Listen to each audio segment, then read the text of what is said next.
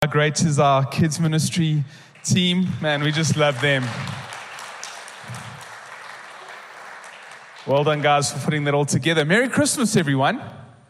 And it's so nice to see you all. And welcome to this Christmas Eve service from myself, Craig, to all of you here in person, and to everyone joining us from really all over the world and our country as we celebrate Jesus. And I trust that even in this crazy time and what has been a very difficult and challenging December, you are finding some time to enjoy your family and, more importantly, to enjoy Jesus.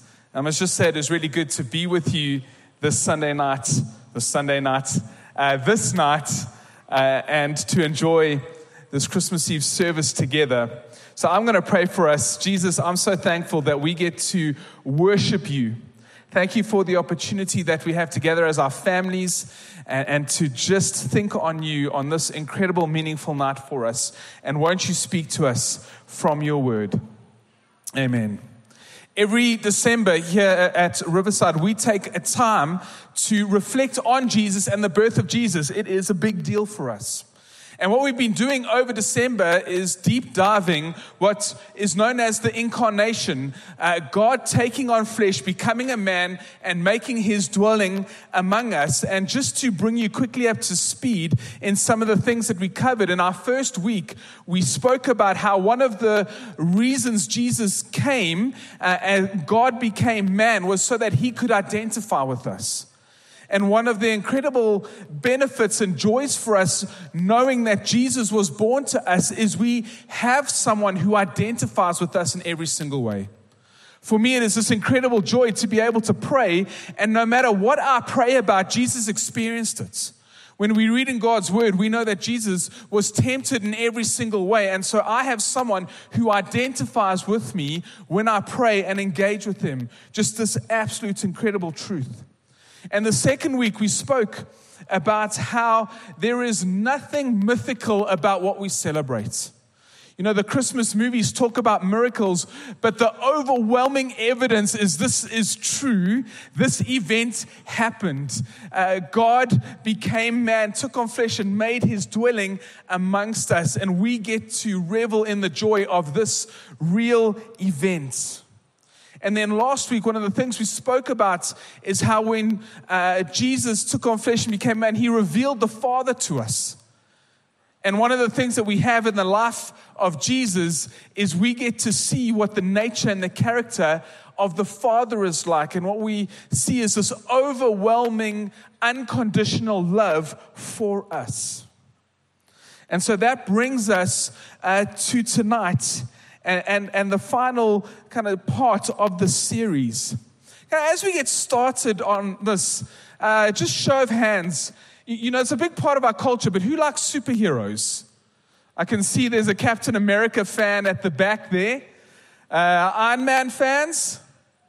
Are there any DC fans like Batman? Yeah, very few hands.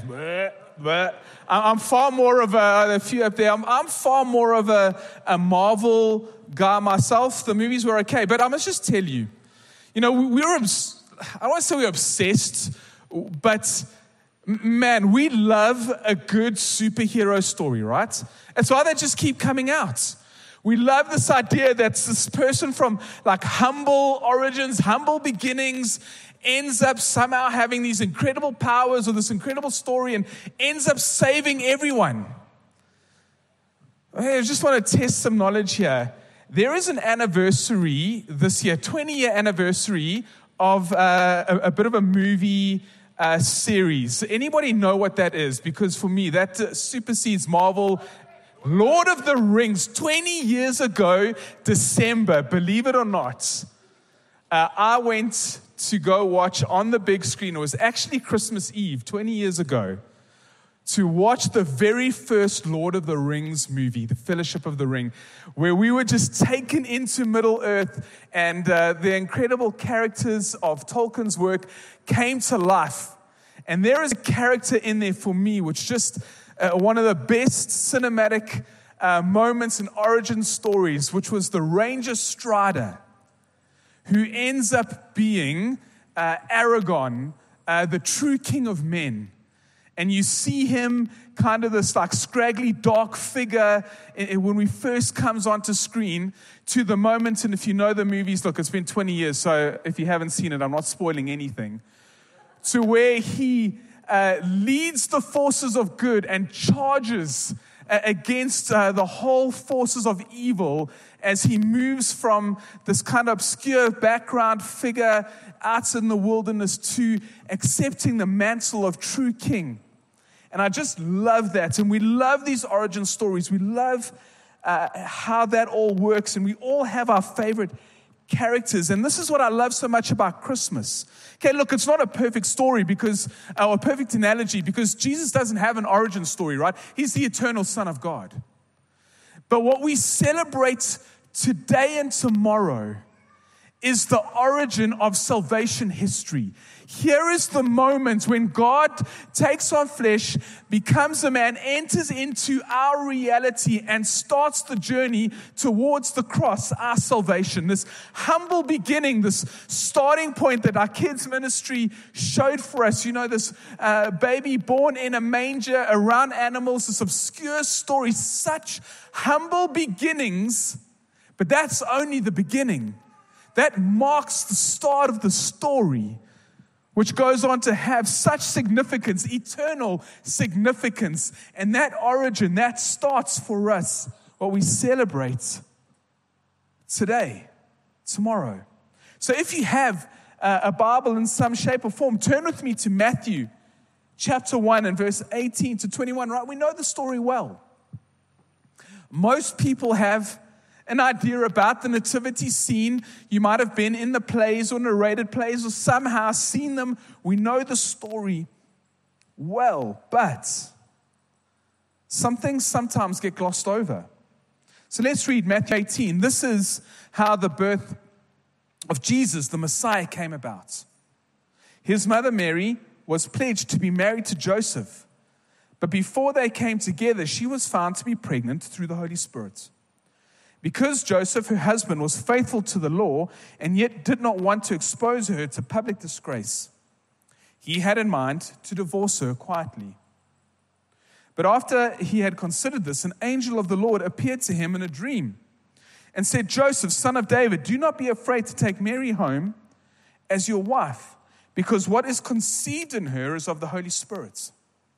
She will give birth to a son, and you will give him the name Jesus, because he will save his people from their sins." Right, we know the ingredients to the story so well. If you had to ask someone about the nativity scene, they'll tell you about the wise men and the angel and the shepherds and the manger and all of those kinds of things. But this detail that gets glossed over so much is there in verse 21. She will give birth to a son, and you are to give him the name Jesus, because he will save his people from their sins. So I was given the name Craig. Now, Craig happened to be a popular name until about 37 years ago. And I say that because I only know Craigs older than me, and I don't know a single Craig younger than me. You know, I actually think I'm the youngest Craig in this church, and there are a number of us. Seems to be a very popular name. You know what it means? No, it's an amazing name, Craig. So Scottish name, coming from the word crag, a crack in the rock, where it symbolizes a safe place to hide. Hey, such a lacquer name. But you know, we do that, right? We like thinking about what we're going to call our children to give them nice symbolic names with meaning. And so Jesus just actually happened to be a popular name around first century Judaism. Kind of coming from the Greek word, Jesus is like anglicized from the Greek word Isus, coming from Yeshua, aka meaning Joshua. Very popular name. And you know what it means? Literally means Yahweh saves, or Yahweh is our salvation. God is our salvation. And one of the things that Jewish families would do is they would give their children that name because it inspired hope. That God would somehow still remember and save his people.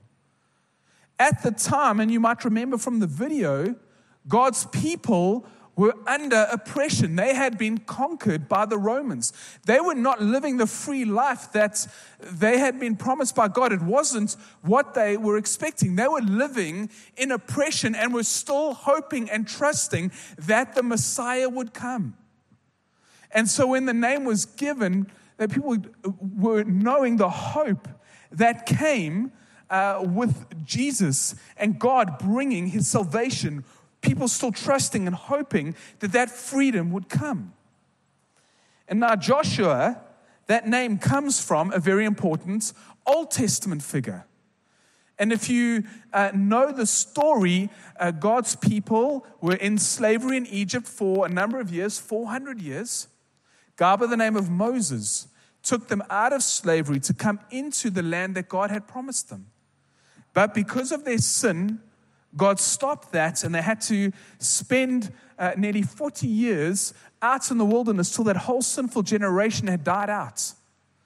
Then a new generation under the leadership of Moses entered into the promised land. He took them, God's people, with the law into what God had promised them as his people.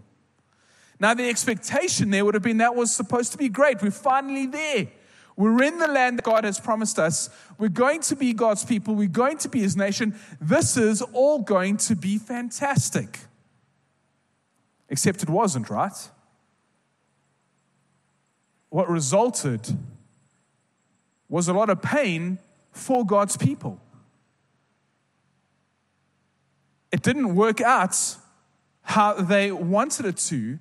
In fact, what ended up happening was because of their sin, because of their disobedience, because of their failure to keep God's law, God raised up another nation that came into the promised land, defeated the Israelites, God's people, removed them back out of their land that God had given them as an inheritance, to all the way where it went back to where God called Abraham from, which was Babylon. You see, the problem was when they entered into the promised land, they took their sin with them. And so what we actually need as God's people is a truer and better Joshua. Someone who's going to take us into the promised land, into God's kingdom, but deal with the biggest problem that we have, which is our sin, which is why we need Jesus, which is why we need God to become a man, to step into our mess, to live the most perfect life, and to die the death that should have been ours in our place for our sins, so that we can have that dealt with. 1 Timothy 1 verse 15. The writer Paul says this: here is a trustworthy saying that deserves full acceptance. Christ Jesus came into the world to save sinners. See, Christ came into the world, that's Christmas, the birth of Jesus. To save sinners, that's Easter. These significant events that we celebrate every single year go together. I was about 5 years old when this happened. I was on holiday, and my cousin was visiting. I was on holiday. It was school holidays, and we were at home, and we found a chameleon in the garden. And that very quickly escalated to us deciding that our spare bedroom in the house needed to become a zoo. And so we went about trying to find as many things as we could to put into that spare room to become our zoo that we were going to run and manage for the holidays.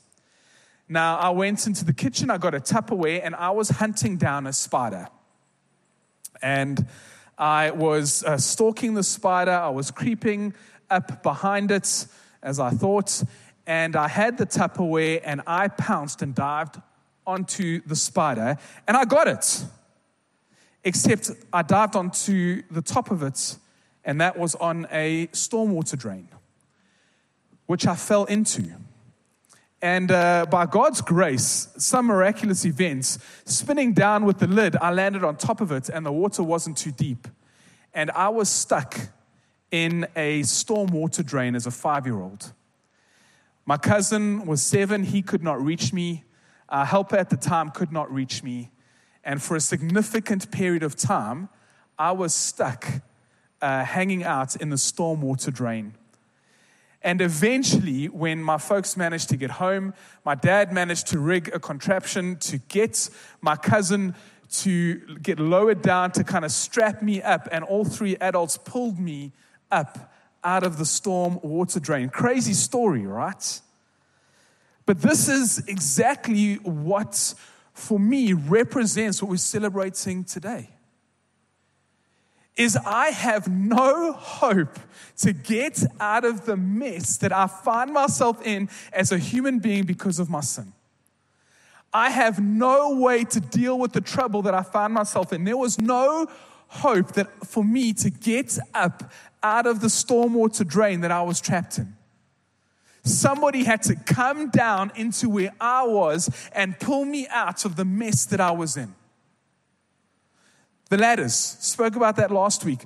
No matter what I do, I can't get up. Jesus comes down. Love comes down to save us because we are utterly incapable of saving ourselves. This is what we are celebrating. And the birth of Jesus makes the death of Jesus possible. You know, in the Gospels, they make a big deal about this. Yes, every single one has the birth story, the origin story of God becoming a man and dwelling amongst us. But the bulk of the time, it is spent on the build-up to the cross and everything around his physical death, resurrection, and ascension. And this is so important for us because, again, and I've mentioned this, Christmas makes Easter possible. You see, without Jesus, and let me say it like this, if Jesus wasn't God made man, we remain in our sins. If Jesus wasn't God made man, we remain in our sins because for so many of us, we do Christmas. And let me tell you, there's nothing wrong with the tree up in your house, the beautiful decorations, the carols, the mince pies, whatever you're cooking tomorrow, the Christmas crackers, the presents, the stockings. That's okay. Spending way too much money on stuff we don't really need. It's not so much okay, but we do it anyway. But that's just the beginning. Just doing Christmas is not the end. This idea that we look forward to this time of the year when we can get all festive and enjoy the snacks and eats that we reserve for this time of the year and the special decorations that only come out of this year. And then we do Christmas Eve and we do Christmas Day and we struggle on Boxing Day to do anything because we overate. And then we begin packing everything away. Christmas is done. If that's our mindset, we've missed the point completely. In fact, we've missed the whole point of what today's about. See, we love baby Jesus. Love baby Jesus. Think about, those soft little hands fashioned by the Holy Spirit in Mary's womb. But they were made so that nails could be driven through them. And think about those baby feet. Pink, unable to walk. Would someday carry a cross up a dusty hill. We would be nailed to a cross. Think of that sweet little infant head. Beautiful sparkling eyes. Would have a crown of thorns pressed down into it. Think of that tender baby, warm, wrapped in the manger that would have a spear rip open his side as he died in our place for our sins. Yes, it's totally appropriate to celebrate Christmas. It is totally appropriate to do what we're doing, but the mistake we'd be making is leaving the baby in the manger and not seeing that this was just the first step in God's glorious plan towards salvation. This is just the beginning where he was entering into the world, where it would end with him triumphing on the cross in our place for our sins and victoriously walking out of the grave in victory over death, sin, and shame, our glorious Savior. Jesus knew when he was being born, he was going to die. And he knew how he was going to die. And he did this willingly.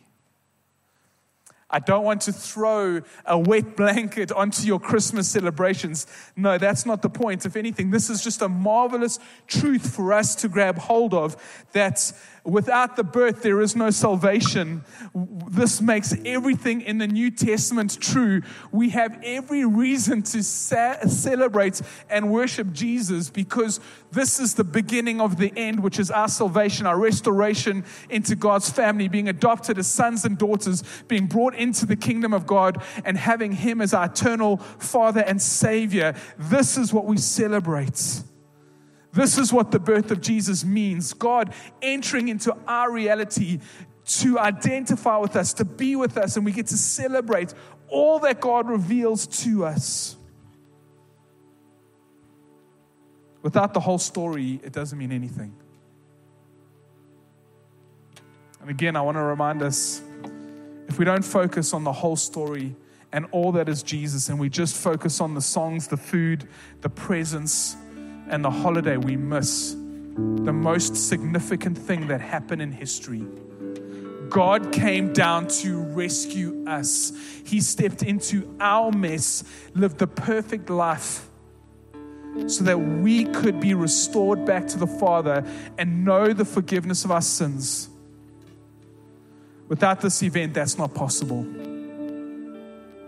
This humble birth leading to the most significant event in all of history. God dealing with our sins and triumphing over them in victory. Jesus, we give you all the glory. You, Jesus, born as a baby in your births, then we celebrate that as all of creation did 2,000 years ago. As the heavenly host burst forth in song, we understand why. Because that was just the beginning of the greatest story, which is your salvation, our restoration, and eternal life with you, God. And we give you the glory. We worship you. And what a joy that we get to do that right now. Amen.